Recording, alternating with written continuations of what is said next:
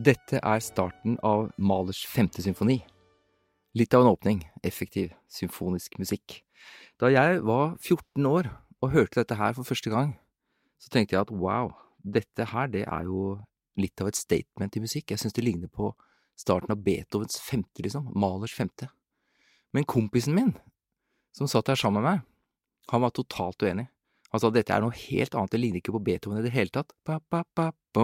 Liksom Beethoven og denne fanfaren her i cis-mål med trompet. Det to forskjellige verdener, mente han. Og i dag, mange år senere, så vil jeg kanskje si at vi hadde rett, begge vi to 14-åringer. For Gustav Mahler sin musikk, ikke ulikt Beethoven, det musikk som handler om liv og død. Mahler, han var født i 1860 i en tysktalende jødisk familie, og han opplevde å miste mange av sine søsken, blant annet yndlingsbroren sin Ernst, da Gustav Mahler var bare 14 år. Så døden, den følger Mahler faktisk gjennom hele hans livsverk, gjennom hele hans musikk. Samtidig så det noe helt annet der, blant annet det han gjør med orkestret, det han gjør med symfonien.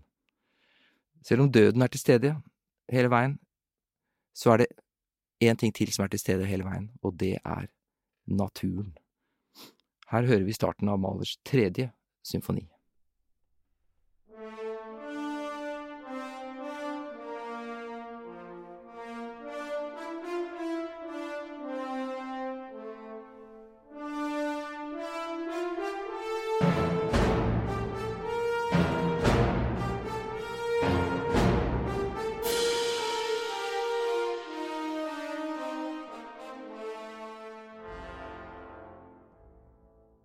Enda en effektiv åpning på en symfoni, må man si.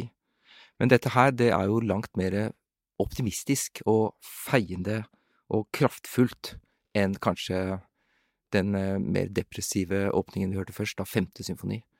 Den 5. symfonien, det faktisk en begravelsesmarsj som den starter med der.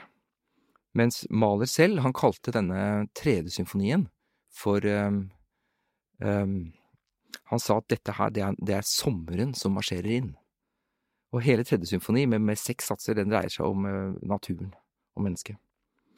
Kräftig entschieden, som det heter, kraftig og bestemt. Men selv om Mahler altså da hadde impulser fra det stedet han kom fra, og fra natur, så var det en blandet verden han tilhørte. Han var et musikalsk vidunderbarn, men han var hele livet splittet mellom ulike kulturer, ulike verdener. Han sa som voksen, Mahler, dette berømte statementet at jeg trefoldig hjemløs i verden. Jeg hjemløs som bømer i Østerrike, som østerriker i Tyskland, og som jøde i hele verden. Trefoldig hjemløs. Det han gjør med symfonien, altså nå skal ikke jeg fortelle hele Mahlers livshistorie her, det ikke det vi skal gjøre nå. Jeg skal tvert imot gå inn i musikken sammen med dere, og snakke om det han gjør med symfonien da, på slutten av 1800-tallet og begynnelsen av 1900-tallet. La oss da høre en 3. åpning her, nemlig åpningen av 1. symfoni i 1886.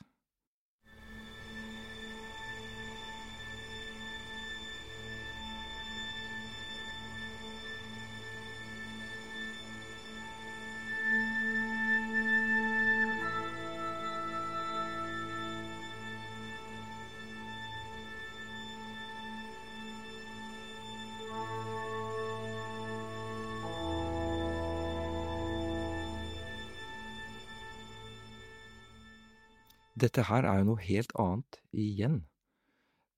Dette bare en klangflate i musikken, en liggeflate, som et kjempemessig stort og tomt lerret.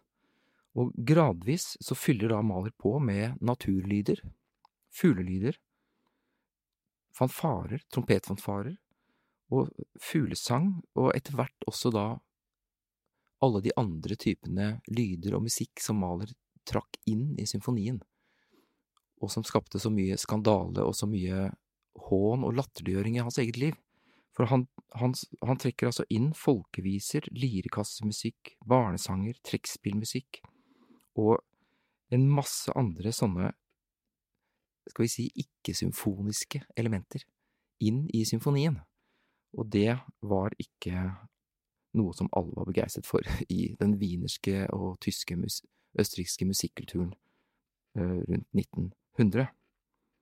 Selv om jeg ikke skal fortelle Mahlers livshistorie her, men snakke om musikk, så har jeg lyst til å si litt om, skal vi si, hva som skjedde med denne musikken. Hvordan gikk det med Mahlers musikk i ettertid, og fram til vår tid? Han døde jo for over 100 år siden. Det det vanlige, kan man si. Altså Mahlers symfonier ble stort sett latterliggjort i Wien i hans egen levetid. Men i dag så spilles Mahlers symfonier visstnok oftere enn Beethovens.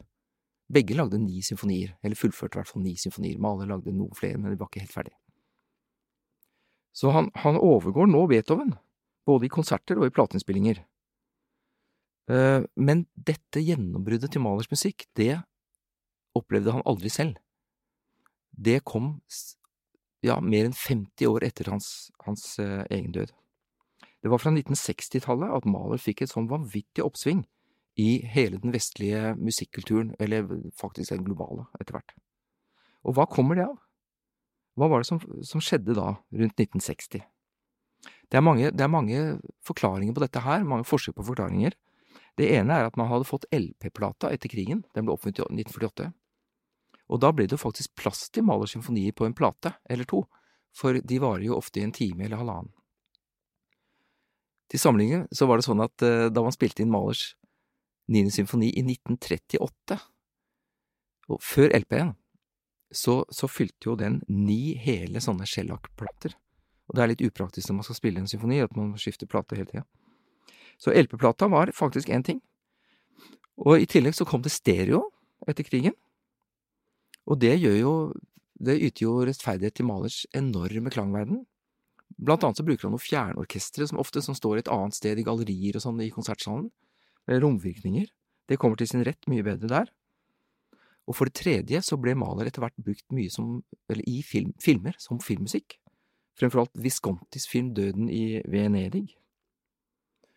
Og så må man si at på 60-tallet så begynte Mahler endelig å få litt respekt i den såkalte musikkforskningen, altså Mahler-forskningen.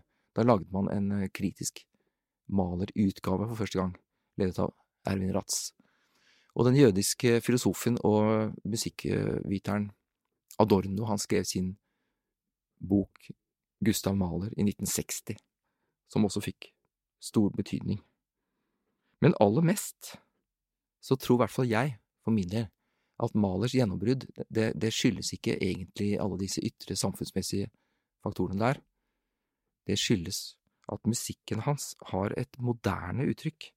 Mahler, han skapte en form for stilblanding, hvor fortellerstemmen i musikken er splittet, psykologisk moderne. Musikken er preget av tvil, ambivalens, ironisk distanse. Det er ikke en sånn skråsikkerhet og bombastisk prangende feiring av at livet er 100% forståelig og meningsfullt.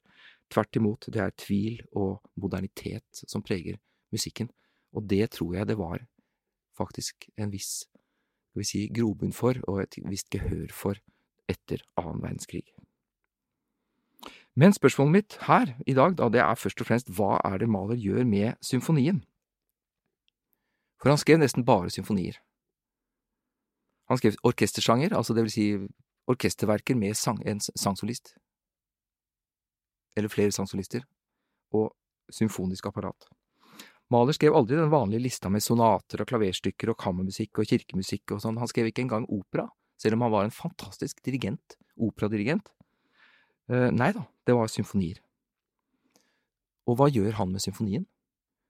Det er saken. Mahler gjør på en måte symfonien til en roman. Mahler forteller med orkestret.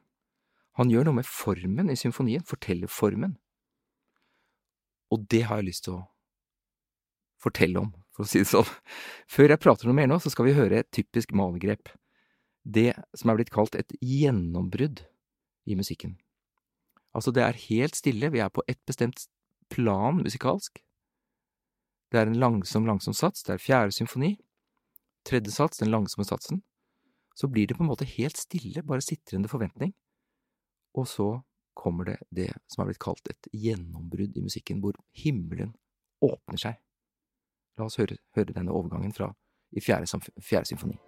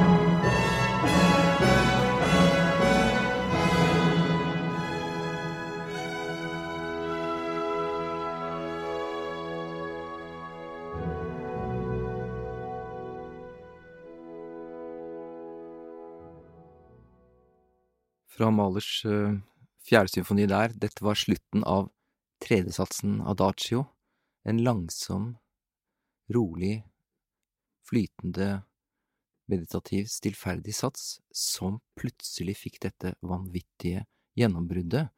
Og når jeg sier da at himmelen åpner seg, så ikke det tilfeldig ordvalg, fordi i den neste satsen så kommer det inn en sopransolist, og så får man faktisk en sang som heter Vi nyter det himmelske livet, Wir genießen das himmlische Leben. Altså hun synger da om hvor fint det å være i himmelen.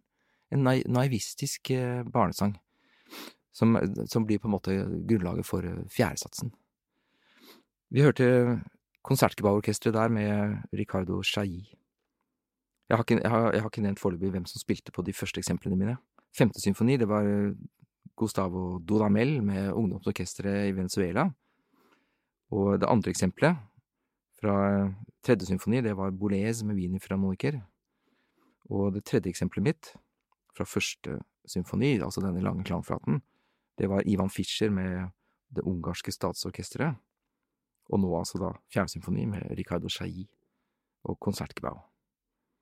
Men spørsmålet altså da, hva det Mahler gjør med symfonien, og hva det han gjør rent musikalsk, og hva det han gjør som treffer så mange millioner moderne, nåtidige musikklyttere til de grader.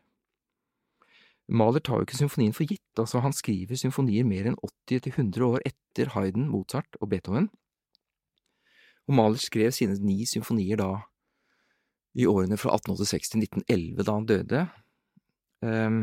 Og det midt i det moderne gjennombruddet i litteratur og billedkunst, teater, musikk og filosofi, med symbolisme, med psykoanalyse, med interesse for ubevisste drivkrefter i menneskesinnet. Og det også, i tillegg til endringene i menneskebildet, så det også en tid med endringer i verdensbildet, altså med den spesielle og den generelle relativitetsteorien til Einstein og så videre. Altså, Mahler var glødende opptatt av alle disse fenomenene her i samtiden. Han var en typisk intellektuell, han leste og leste, han leste naturvitenskap, fysikk, litteratur og så videre, filosofi. Og dette var også i de skjebnesvangre årene som ledet rett inn i Første verdenskrig, 1914. Mahler døde altså i 1911, og han hadde en sensitivitet som muligens fanget opp de intense spenningene i Europa på den tiden. Så for Mahler så var det helt umulig å komponere videre som man gjorde på Mozarts tid, da vi var kommet til århundreskiftet rundt 1900. Det han gjør med symfonien, han utvider symfonien for det første. Omfanget, formatet. Mange av symfoniene hans varer godt over en time, opp mot 1,5 time og mer. Det er ganske mye. For det andre så endrer han fortellermåten, det er jeg enda mer interessert i da. Og det betyr at formen i symfonien blir en hovedsak. Det er ikke bare et skjema som er gitt på forhånd, men musikken som fortelling, musikken som en romanfortelling, den må fortelles på en ny måte hver eneste gang, fordi innholdet krever en individuell tolkning av hvordan forløpet skal fortelles hver eneste gang. For eksempel da med sånne ting som gjennombrudd i den fortellerstemmen. Men en tredje ting som Mahler gjør med symfonien, det er at han forandrer jo på orkestrasjonen. Mahler var en fremragende orkesterdirigent. Og hva gjør han da? Er det først og fremst glitrende og imponerende orkestrasjon han leverer? Det er det ikke. Mahler, han bruker et kjempestort orkester, men han bruker det på litt ubehagelige måter noen ganger. Han skriver sprikende, nedstrippet, til og med grelt for orkester. Han bruker orkesteret kammermusikalsk, eller han skriver også da, skal vi si, en såkalt analytisk orkestrasjon, hvor altså på en måte orkesterbruken analyserer de temaene som er oppe til behandling, for å si det litt komplisert. Og han kan skrive deilig og svulmende, og det er veldig mange som elsker de langsomme malersatsene med den svulmende strykeklangen. Men det kan også bikke over mot det banale. Han tar faktisk inn banalitet som ett element til. Og man blir sittende og lure på, liksom, er dette alvorlig ment, eller er det ironisk? Og det som var aller størst skandale i hans tid, var at han tar inn da masse musikalske stilfigurer fra såkalt trivialmusikk. Fanfarer, militærmarsjer, begravelsesmarsj, barnesanger, folkelig lendlerdans og wienervals, naturlyder, fuglesang, firstemmig messingkoraler, som barokkstil, smektende strykertemaer. Og i ett tilfelle så tar han også inn jødisk klezmermusikk, det er i første symfoni. Selv om han er jødisk selv, så er det ikke mye spor av det i musikken hans direkte. Men Mahler sa visstnok til Sibelius en gang, da de pratet sammen på gata, at symfonien skal romme en hel verden. Og det var det ikke alltid stemning for i den, skal vi si, litt etablerte, stive konsertinstitusjonen som symfoniorkestrene og symfonikonsertene var i Wien på den tiden. Høykultur, ikke sant? Man kunne ikke dra inn banale elementer der, men det gjorde Mahler. Og det aller siste jeg skal si der, det er at musikken målbærer da et splittet sinn, et psykologisk moderne menneskesinn. Menneskesinnet er ikke en fasttømret enhet, hvor jeg har full kontroll, eller fornuften har full kontroll. Tvert imot, musikken bærer fram indre konflikter, tvil, ambivalens, og det er ironisk dobbeltbunn og kompleks fortellemåte da, i symfonien. Nå skal dere få høre et såkalt sammenbrudd i Mahlers orkesterskriving. Det blir bare et kort utsnitt nå, men altså, i 9. symfoni, så den siste symfonien han fullførte, ferdig i 1909, i 9. symfoni så er det første satsen som er hovedsatsen. Og den er kjempesvær, den varer stort sett i 28 eller 30 minutter, avhengig av dirigenten. Bare den liksom, like lang som en hel Beethoven-symfoni. Første satsen. Og den følger forskjellige skjemaer, det er veldig vanskelig å tolke, det er veldig komplekst og sånn, men det alle får med seg, det er at Mahler bygger opp til noen kjempesvære symfoniske bølger, noen høydepunkter, noen klimakser. Og på det tredje og største klimakset, den største bølgetoppen, så er det akkurat som musikken bryter sammen. Det er et sammenbrudd i orkestret, men det er ikke ukontrollert. Tvert imot, Mahler har da pinlig nøyaktig skrevet ut hvordan dette sammenbruddet skal høres ut. Nå kan vi høre her, Karajan, Berliner Philharmoniker, litt grann fra sammenbruddet av den tredje bølgen i Mahlers 9. symfoni.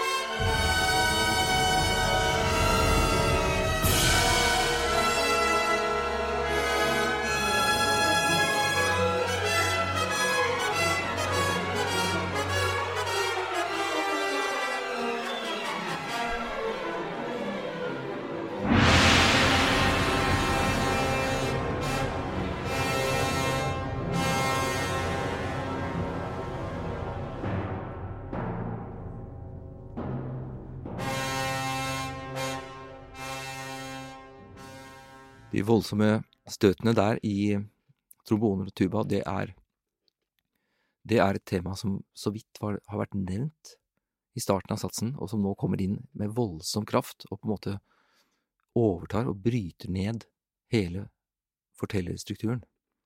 Alban Berg, komponisten som var en voldsom beundrer av Mahler, han var 25 år yngre.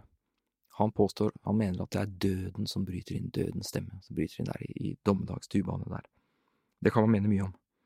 Men i hvert fall, Mahler skriver dette ut, helt distinkt, og forteller hvordan altså musikken da ikke kan bære vekten av sitt eget katastrofale innhold.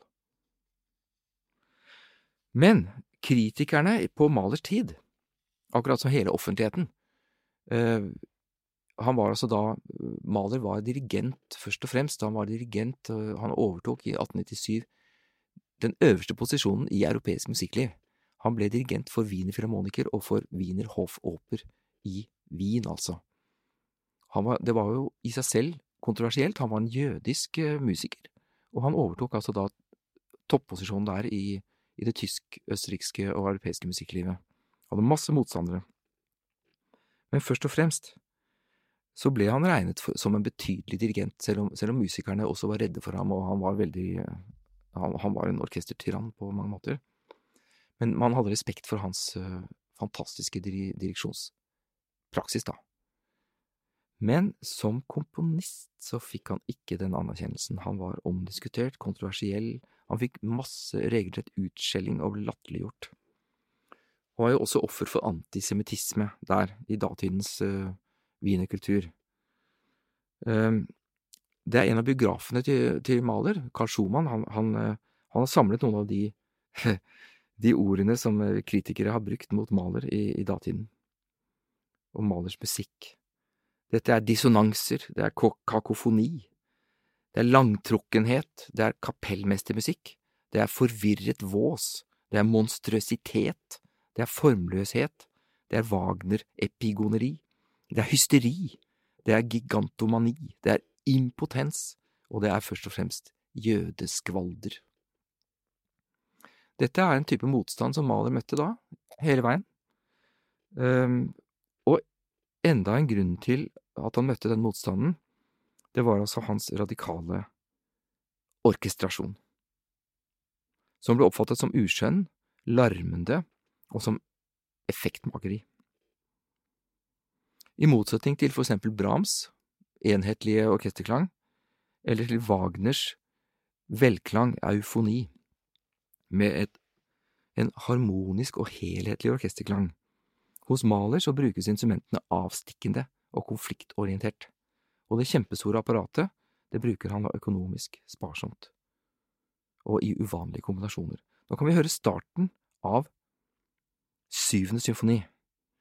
Altså åpningen av første satsen i en symfoni. Vanligvis, klassisk sett, så er det fiolinene og strykerne som presenterer hovedtema, hovedmelodien, hovedstoffet som skal bearbeides. Men i den 7. symfonien her så er det ikke det.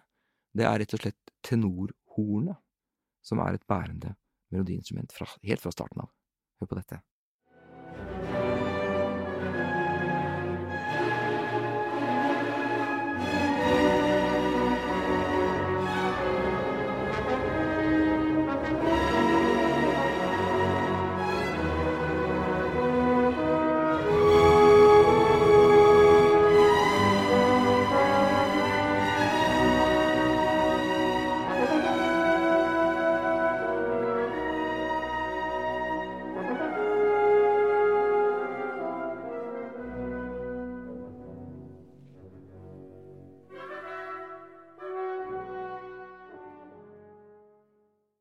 og det sørgetung musikk. Når jeg sier melodiinstrument, så jo ikke det helt enkelt det heller, fordi det jo ikke bare tenorhornet som der synger. Hos Mahler så det veldig ofte vanskelig å vite hva som egentlig overstemmen, melodistemmen, og hva som komp. For hos ham så det mange stemmer på en gang. Og de kan være forgrunn eller bakgrunn eller mellomgrunn alle sammen, og det på en måte opp til lytteren eller opp til dirigenten å bestemme da hvilken av disse stemmene som den egentlige, skal vi si, hovedstemmen. Det en side ved Mahlers tvetydighet, men også tenorhornet der da, inn. Men nå skal dere høre et litt lengre kutt, altså et litt bedre eksempel på Mahlers orkestrasjon. Dette virkelig ny orkestrasjon. I den samme symfonien, 7. symfoni, så kommer altså Scherzo, da, sats 3. Den har Mahler kalt schattenhaft, altså skyggeaktig. Og her kan vi høre full uttelling av Mahlers modernistiske og sprikende og uvanlige orkestrasjon. Scherzo.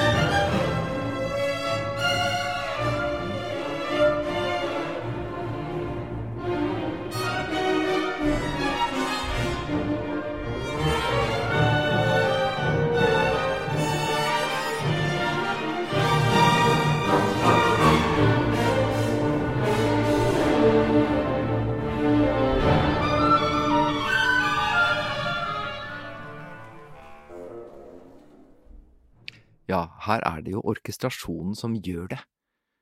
Hvis man spiller dette med andre instrumenter, eller spiller det på piano eller sånt, så det faktisk ikke den samme musikken. Det går i valsetakt, det jeg så, altså det jo en feiende vals som ligger i bånd her, men orkestrasjonen så bizarr, fragmentert og splintret, oppbrutt, og samtidig gjennomsiktig og veldig tydelig. Man hører altså da slagverk, pauke brukt som melodiinstrument, og man hører stoppede horn som rytmeinstrument, man hører klarinetter med brutte akkorder som akkompagnementsfigur, man hører solo-bratsj-stemmer som plutselig har små melodifragmenter, splintrede biter av vals, plutselig hysteriske fioliner, og så trompeter, og så tilbake igjen til valserytmen, med slagverk som primær orkestergruppe. Dette altså en helt annen skrivemåte enn det som bare skulle være vakkert og skjønt og forførerisk og nydelig å høre på. Det en urovekkende scherzo-sats, dette her. Og det blir verre. I 9. symfoni, dette var altså 7. da, var forresten Leonard Bernstein som dirigerte her med New York Philharmonic. Men altså, det blir verre, sa jeg, fordi i 9. symfoni så Mahler kommet såpass langt i sin utvikling, radikale utvikling, at selve åpningen av symfonien veldig uviss. Hva betyr det? Altså, nå spilte jeg helt i starten her, starten av 5. symfoni, begravelsesmarsj, starten av 3. symfoni, kraftig marsj, at sommeren marsjerer inn, spilte klangflaten som startet 1. symfoni. Det på en måte tydelige statement. Men i 9. symfoni, når han starter denne enorme symfonien her, så det utydelig. Det ikke dårlig skrevet, tvert imot.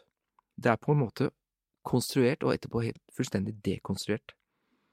Vi skal høre vi skal bare høre den første siden i partituret. Man usikker på rytmen her, taktarten. Det også usikkert med tonearten. Det usikkert med tonekjønn. Det egentlig dur, eller det egentlig moll? Og hva egentlig temaet her? Hva forgrunn? Hva bakgrunn?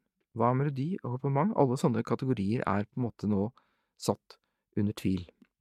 Vi hører stort sett bare små fragmenter av noe som skal bli et tematisk stoff senere. Det skal utvikle seg gradvis fra denne litt sånn, skal vi si, dette råmaterialet av rudimenter eller fragmenter. Det peker fram mot modernismen, Anton Webern og Schönbergskolen. Det peker kanskje forbi dem også.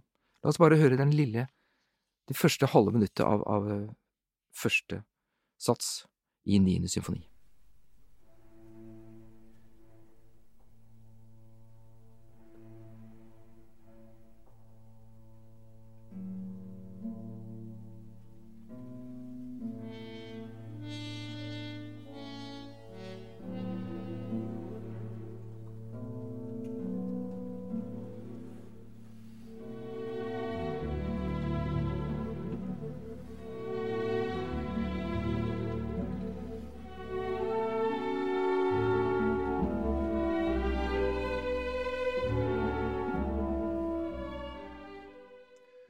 Ja, og der kommer altså fiolingruppen inn med det som skal bli hovedtemaet.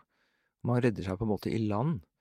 Disse første 30 sekundene, de går så fort unna også at veldig ofte i konsertsalen så det en liten skuffelse, fordi det veldig, veldig svagt. Og publikum har liksom ikke sluttet helt å hoste og sånn, finner fram pastiller, så veldig ofte så går dette her hus forbi. Men det et utrolig viktig sted i symfonien, fordi det noe som ennå ikke blitt til. Vi vitne til symfoniens tilblivelse, at musikken blir til. Lenger ute i den samme satsen da, så bygger det seg opp, som jeg fortalte. Jeg nevnte altså det denne satsen hvor jeg snakket om disse kjempestore 3 symfoniske bølgene, klimaksene, hvor det 3. klimakset førte ut til dette forferdelige sammenbruddet, som vi hørte nettopp. Og denne satsen, som varer i 28-30 minutter, første satsen av 9., den så komplekst komponert at man ikke helt vet, man vet ikke hva vi har med å gjøre her. Det sonatesatsform? Det en dobbeltvariasjonform? Det en fri form? Hva gjør han med materialet? Hvor vi hen? Men det går an å følge, det går i hvert fall an å følge de store symfoniske bølgene. En kjempestor bølge, en enda større bølge, og en kjempestor bølge, enda større enn de to igjen, som bryter sammen. Og på det stedet hvor man måtte forvente da en 4. bølge, et 4. klimaks, så skjer det noe helt annet. Det kommer ikke noen sånn bølge da. Mahler bare bryter av, og så setter han inn noe helt annet. Han setter inn et slags innskudd, med et helt annerledes tonespråk der. Mye mer modernistisk. Og hele det avsnittet der, et sånt fremmedelement, fremmedlegeme inn, det merker han med uttrykket misterioso, mystisk. La oss bare høre litt fra den episoden der, misterioso.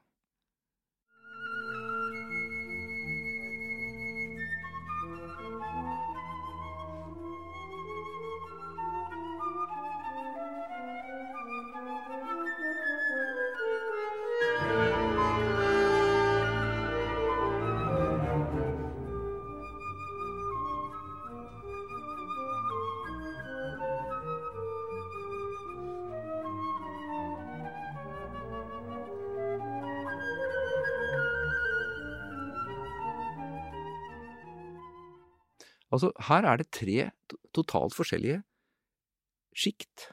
Øverst det en fløyte som holder på med sitt, og så midt på midten det horn, og så det underst dype strykere.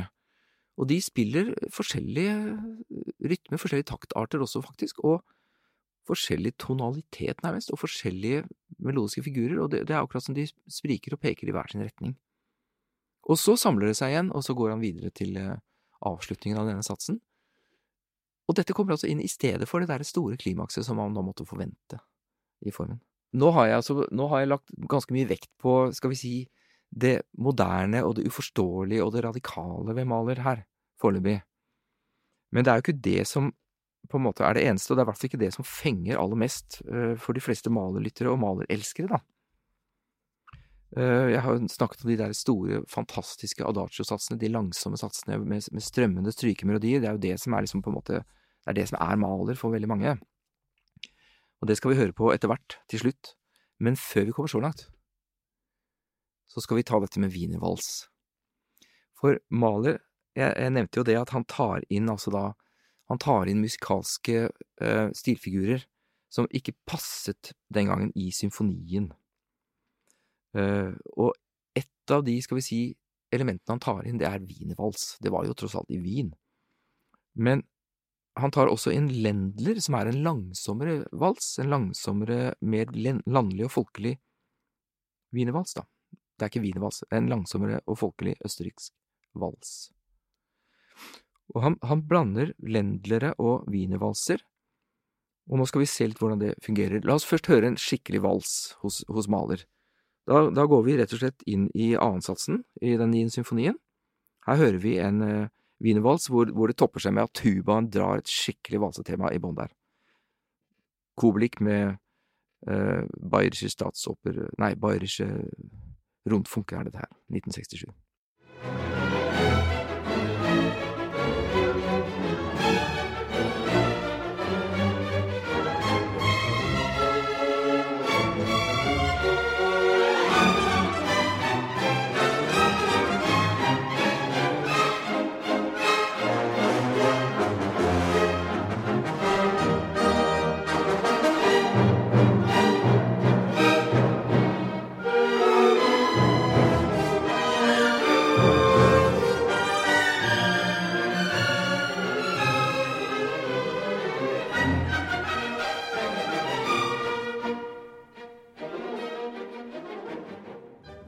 Dette her en fengende wienervals, ingen tvil.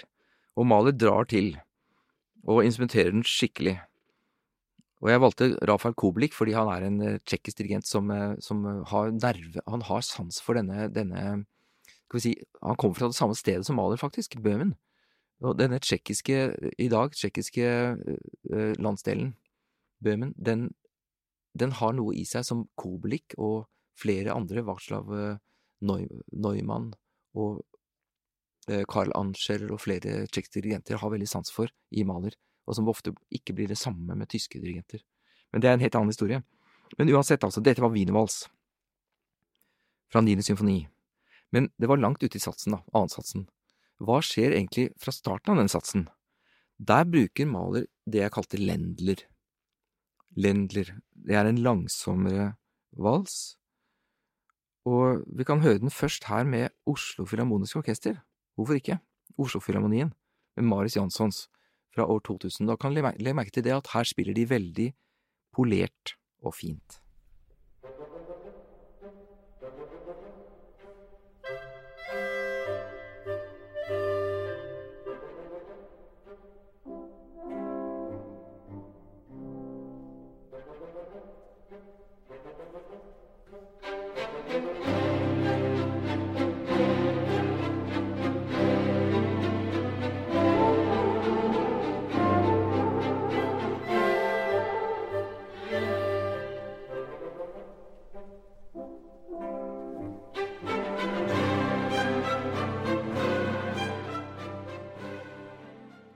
Nå skal vi med en gang sammenligne dette her med en innspilling fra 1938. Jeg sier ikke mer. Hør på denne. Bruno Walter, Wiener Philharmoniker, 1938.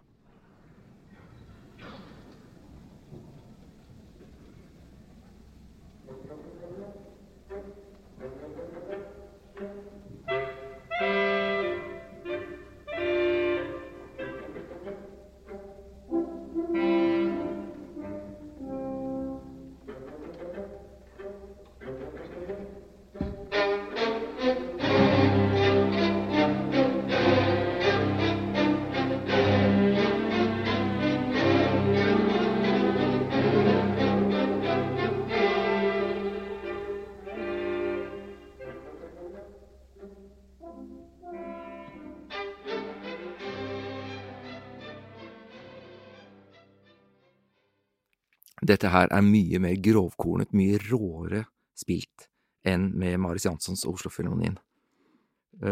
Bruno Walter, han har lest nøye hva det står der i partituret. Det står «Vi fidelen». Det betyr altså som feler, som folkelig fele på en kneipe. Altså bam, bam, bam, fam, fam, fam. Det er en helt annen artikulasjon enn det er blitt til. Altså hvis man tar en folkelig dans som Ländler ut av kneipene i provinsen i Østerrike og løfter den inn i, skal vi si, høykulturen, inn i den wienerske konsertsalen, så kan man gjøre den til noe helt annet. Man kan polere den, gjøre den glatt opp, fin og pen og pyntelig. Men hos Mahler så er det noe helt annet på spill. Han vil ha den rå, folkelige varianten. Åpenbart fordi han rett og slett ber om det. Han skriver også «Vi fidelen» der. Og jeg kan godt fortelle hva dette går ut på, fordi valsen og Ländleren de hører til to forskjellige verdener. Wienervalser, det er aristokratiets dans i glitrende balsaler med lysekroner og gull og virvlende kjoler og silkesko. Og Ländleren, den spilles og danses i de folkelige kneipene Bierstube i provinsen, hvor man danser i tunge Beksømsko og med stamp i gulvet. Og dette er altså en kulturell motsetning, det er en klassemotsetning, det er også en kjønnet motsetning, hvis man mener at valsen da er stilisert og femininisert, estetisert, så er Ländleren en typisk maskulin og litt rå og grovkorna kulturell figur. Altså jeg sier ikke at alle menn er sånn og alle kvinner er sånn, jeg sier bare at som kulturelle figurer så er dette en feminin stilfigur mot en maskulin stilfigur, og det er en folkelig mot en aristokratisk.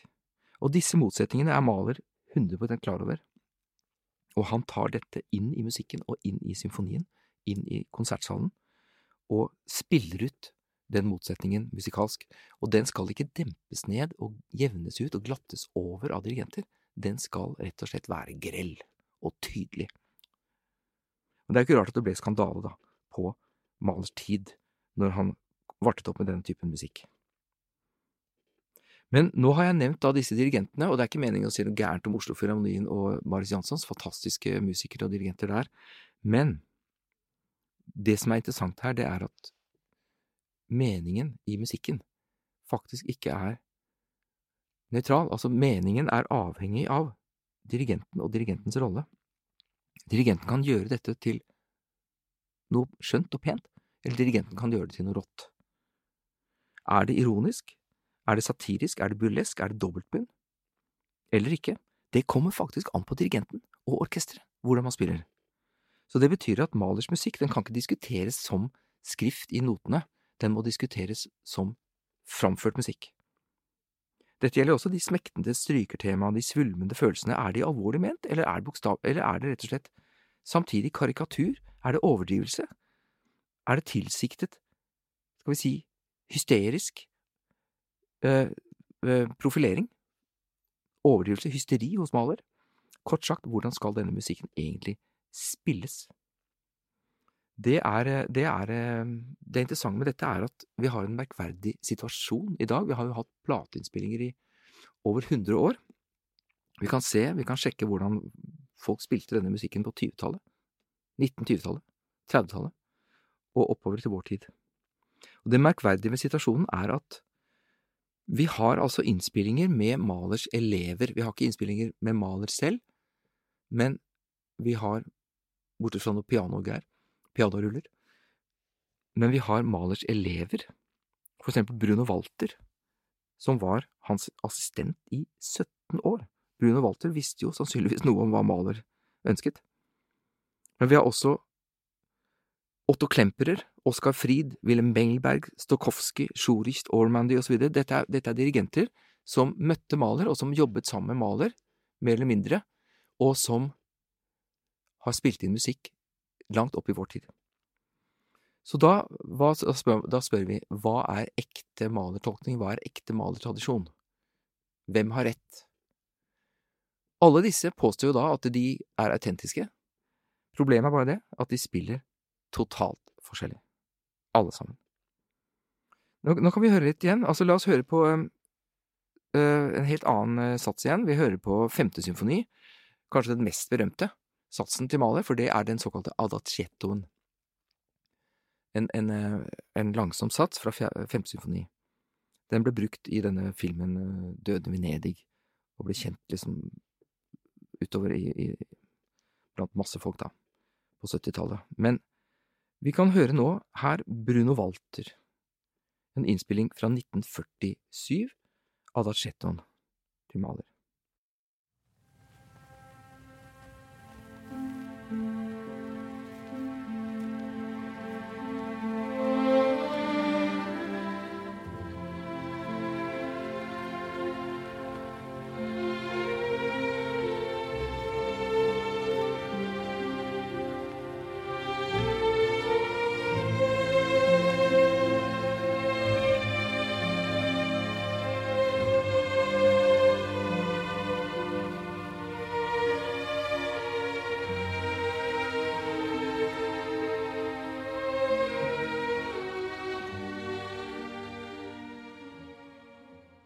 Bruno Walter, altså Mahlers elev og assistent gjennom 17 år. Her var det en veldig, veldig tydelig syngende strykemelodi, og de andre stemmene ble holdt i bakgrunnen. Men så skal vi gå enda lenger tilbake. Wilhelm Mengelberg, 1926, med Konsertgebouw i Amsterdam. Han samarbeidet også med Mahler i Mahlers levetid. Hør på denne.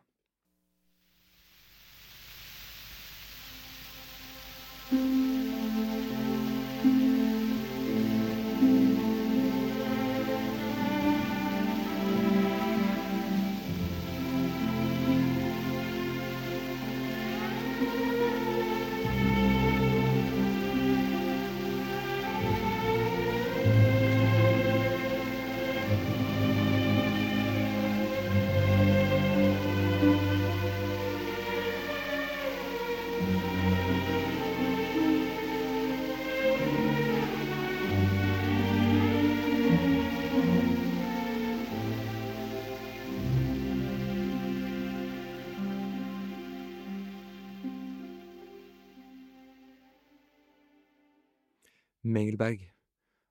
Her merker man seg jo at det er disse rare glissandiene, altså portamento kalles det. Altså de glir på tonen mellom altså i store intervaller da, i store sprang. Og det er en form for glissando, og samtidig er det en måte å spille på med veldig tempofluktuasjoner. Det er ikke så lett å høre det på den korte snutten her, men altså, tempoet er rett og slett gummistrikk i veldig stor grad. Det er det man også kaller en romantisk oppførelsespraksis. Mye mer enn hos Bruno Walter hører vi det hos Mengelberg. Og det er veldig mange andre ting å si om artikulasjonen og spillemåten, men det gjør en vesentlig forskjell.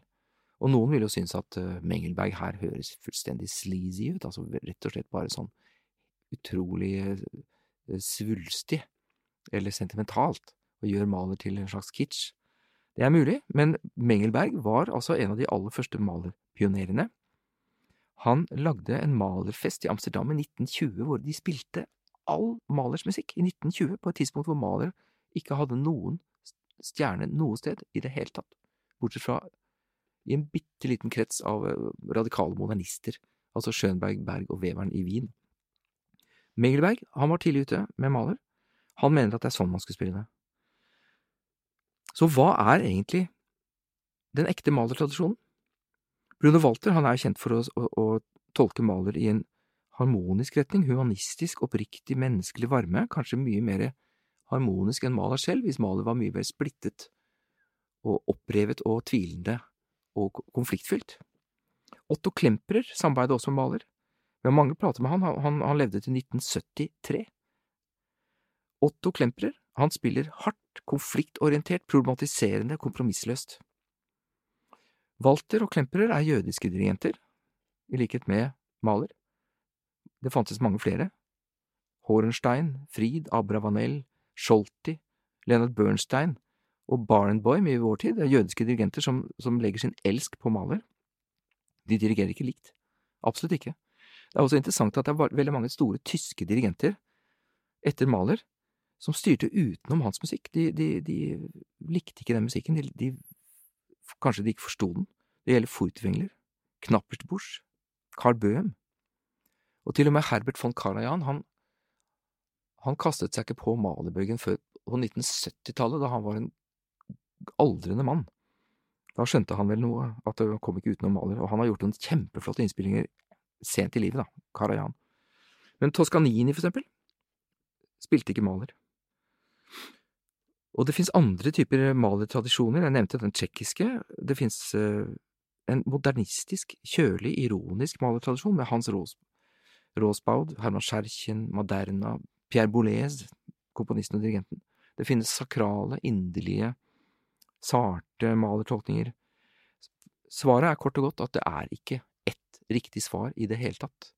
Det et mangetydig materiale, et rikt materiale som kan fortolkes på nytt og på nye måter og på andre måter. Det eneste kravet at man gjør det med full overbevisning, sånn at det blir musikalsk troverdig. Og da vi kommet fram til de langsomme satsene hos Mahler. For selv om det mye splittelse og konflikt, det mye ambivalens og tvil, det mye ironi i Mahler, til forskjell fra da for eksempel hos Bruckner og andre komponister som oppriktige hele veien. Men til tross for all denne ironien og tvilen og ambivalensen og satiren hos Mahler, så ikke det eneste. Han også, skal vi si, han insisterer på en svulmende, syngende stemme. Han snakker selv om kjærlighet, han snakker om liv og død i sin egen musikk, og det ikke minst i de langsomme satsene at vi hører denne siden ved Mahler og hans musikk. Den langsomme satsen, såkalt adagio. Jeg kan bare si da at i klassisk symfoni, Wienerklassisismen, så var det første satsen som var den sentrale hos Haydn, Mozart og Beethoven. Men etter hvert hos Beethoven så ble tyngdepunktet skjøvet over mot finalen, sånn som i 5. symfoni og kanskje i hvert fall i 9. symfoni. Det der man får det endegyldige statement, der samles trådene i finalen. Og både første sats og siste sats hurtige satser i klassisk symfoni. Den langsomme satsen, den var vanligvis bare, skal vi si, et slags hvileskjær, da. Det var annensatsen, det. Langsom sats. Et fredfullt hvileskjær med lyrisk, ofte eller pastoralt, etter en dramatisk første sats. Hos Mahler så forandrer det der seg. Han flytter tyngdepunktet i symfonien over til den langsomme satsen, og ikke minst utover i hans skaperverk, da, og fram til den 9. symfonien og den 10. som han ikke fikk fullført. Der det adagio-satsen som blir verkets hjerte. La oss bare høre litt fra starten av adagio-satsen da i 9. symfoni, og her med Karajan og Berliner Philharmoniker.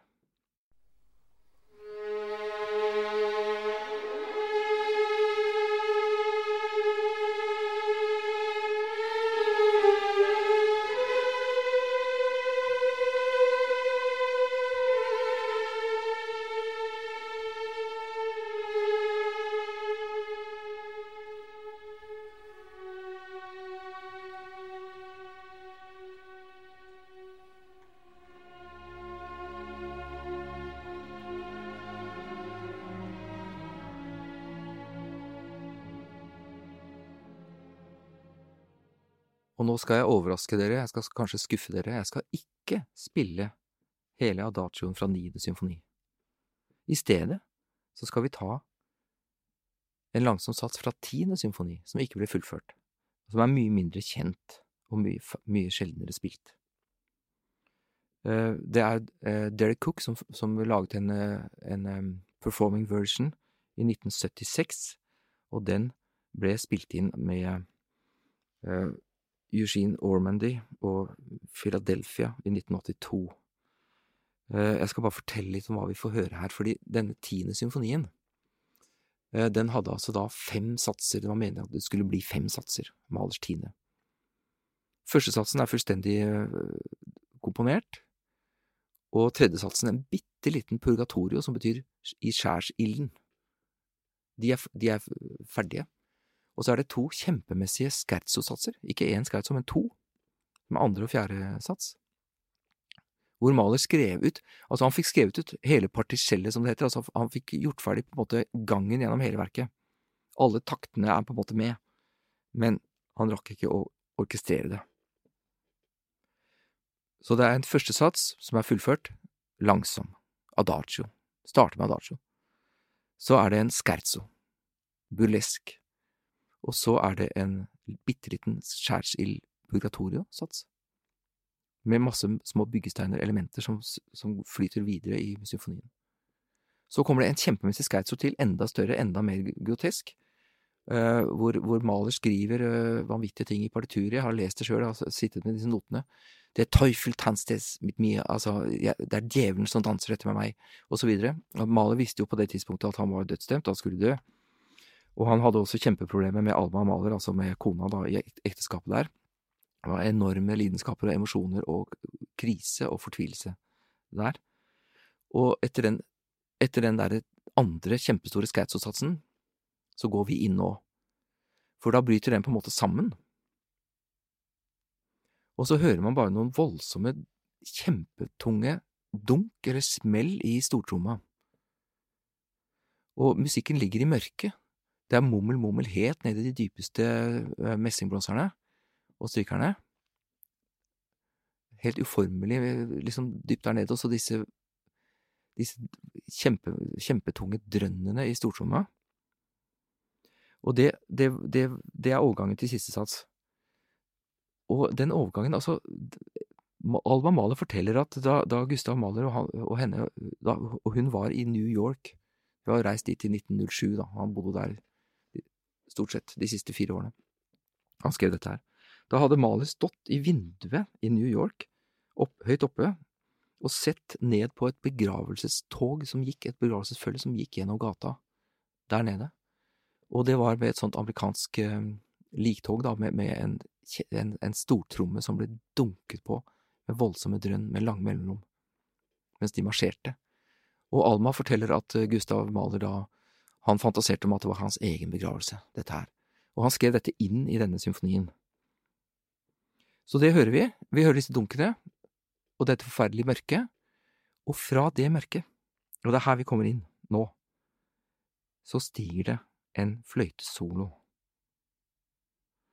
Og den løfter seg. Den ubeskrivelig vakker. Den stiger opp og svever opp, jeg holdt på å si, som en engel mot himmelen.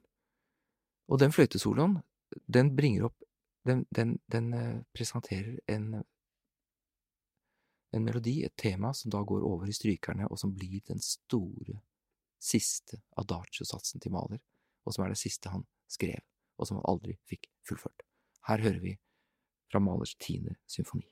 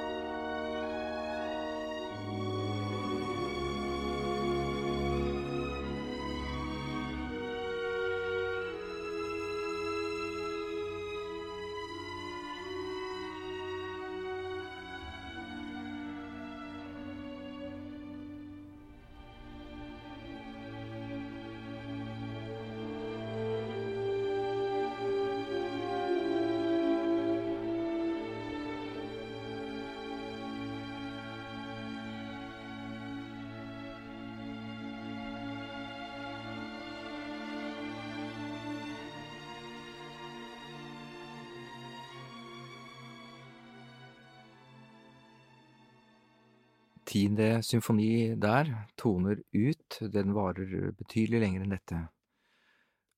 Hvordan kan man toppe noe sånt? Jeg har jo gjort dette til en slags fortelling nå, og jeg har brukt Mahlers egne biografiske ting med ideer om hans egen begravelse, om liktog, om fløytesolo og himmel og sånn. Dette er det man kaller musikalsk hermeneutikk, altså at man tolker musikk med utenommusikalske begreper. Man legger ideer og assosiasjoner og følelser inn i musikken. Og det er veldig mange som lytter til musikk på den måten, men det er metodologisk sånn strengt tatt, så er det ikke sikkert at det er riktig. At man kan si at musikken betyr akkurat det. Så dette er en drastisk fortolkning, rett og slett. Det er mange som skal ha seg fullstendig frabedt den typen fortolkning i det hele tatt. Og det er ikke sånn at det er et en-til-en-forhold mellom Mahlers liv og Mahlers musikk. Musikken hans betyr ikke livet. Som Pierre Boulez sa en gang, dirigenten, komponisten, han sa det at musikken og livet, de står overfor hverandre, men de er ikke sammenfallende. De stirrer mot hverandre fra hver side av en avgrunn. Og man kan ikke si at musikken og livet er sammenfallende i det hele tatt.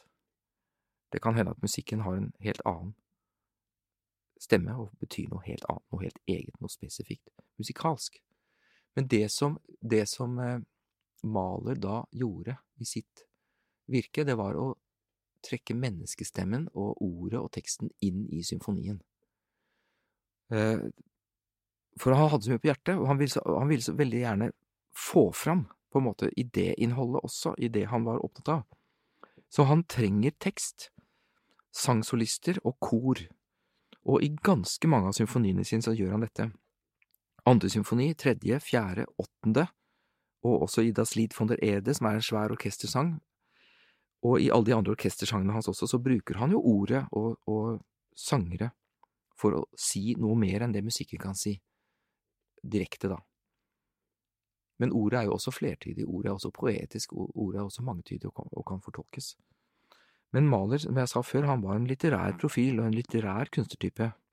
Leste Dostojevskij og moderne litteratur og så videre, så han hadde så mye på hjertet. Og han var hele sitt liv også i en slags religiøs tvil. Han var ikke jødisk konfesjonell, og han konverterte jo faktisk til katolisismen for å få muligheten til å få den jobben på Wiener Hofoper. Da kunne man ikke være jødisk, da måtte man være katolsk. Han gjorde det uten å blunke, faktisk, men han strevde også med religiøse spørsmål hele sitt liv, med tvil og tro. Og dette er også ting man ikke skal legge inn i musikken hans. Men hvis vi nå går tilbake til andre symfoni og slutter av der, nå, i dag, så skal vi høre fra finalen i andre symfoni. Den er jo kalt for Oppstandelsessymfonien, Auferstehungssinfoni, fordi Mahler der bruker en tekst som han faktisk langt på vei har tilrettelagt selv, skrevet selv. Og da er det sånn at det er veldig problematisk symfoni. Jeg starter med en konfliktfylt første sats, og det er mange forskjellige andre satser imellom der, og jeg skal ikke fortelle hele det med ord, men finalen alene er jo et gigantisk lerret på over 30 minutter. Og det er en instrumentalsats, finalsatsen i andre symfoni. Man hører de døde som marsjerer, og man hører håp og tro og oppstandelsesmotiver og tvil og sammenbrudd og katastrofer og sånn om hverandre der. Og Mahler har også selv utlagt dette i en såkalt programtekst, som han etterpå trakk tilbake, da. Men siste del av symfonien, den har med seg sangsolister og kor. Og det har jo en fantastisk effekt når man ser det i konsertsalen, for der sitter altså da dette kjempemessige koret gjennom hele kvelden, alle satsene, sitter bare stille og venter i sånn halvmørke. Og de sitter også i mesteparten av finalesatsen. Og det er 2 sangsolister, en sopran og en mezzo. De reiser seg, Og så kommer det øyeblikket hvor koret faktisk reiser seg opp, og så begynner de å synge helt dempet, det som kalles pianissimo, altså så svagt som overhodet mulig. 3 p-er. Så synger de Auferstehen, ja, auferstehen sollst du, mein Staub, nach kurzer Ro, altså gjenoppstå skal du, mitt støv, etter en kort hvile. Og før han kommer til det, som blir altså sluttstigningen som vi nå skal høre, som varer godt og vel 13 minutter, bare den. Før det, så har Mahler laget en slags, skal vi si, en fortelling om dommedag. Han har rett og slett fortalt da i musikk at verden har brutt sammen, den siste dag er kommet, gravene revner og de døde velter fram og begynner å marsjere i store horder. Levende og døde marsjerer om hverandre i retning av den store dommeren som venter, domstolen. Dette er jo en slags middelaldersk forestilling omtrent, om dommedag. Og verden ligger som, bare som ruiner, rykende ruiner, nærmest ørken. Og i den ørkenen så hører man 2 ting. Man hører dommedagsbasunen, og så hører man en liten fugl.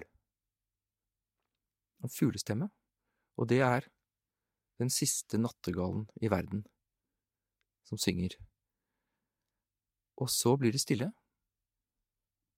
og så reiser koret seg dempet og begynner å synge Auferstehen, ja, Auferstehen. Og nå har jeg valgt en innspilling her, først med Claudio Abbado og Lucerne Festival Orchestra fra 2003, for Abbado selv, dirigenten, han var en stor malerdirigent, han hadde altså hatt en livstruende sykdom og vært nesten i døden, og så sto han opp igjen, kom seg på fote, og da samlet han alle krefter, og så dirigerte han Mahlers oppstandelsessymfoni, og det er den vi skal høre her, og det er faktisk en veldig flott innspilling.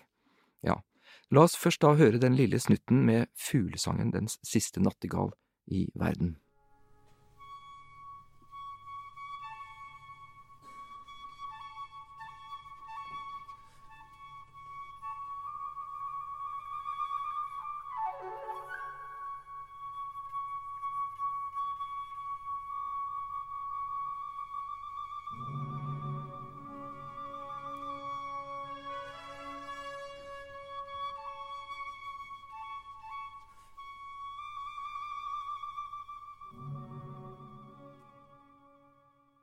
Og det var altså da med dommedagsbasunen i det fjerne, og også disse trompetsignalene som Mahler alltid har med.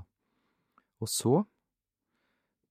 så følger den, skal vi si, kanskje den største triumfen og den største framveksten musikalsk, og den største finalen, den største seieren musikalsk i hele Mahlers livsverk, helt fram til kroningen og oppstandelsen og orgel og full pakke her, og det skal jeg la klinge for seg selv. Jeg skal ikke snakke det i stykker noe mer enn jeg allerede har gjort.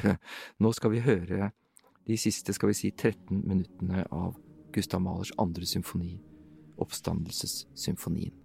Vær så god.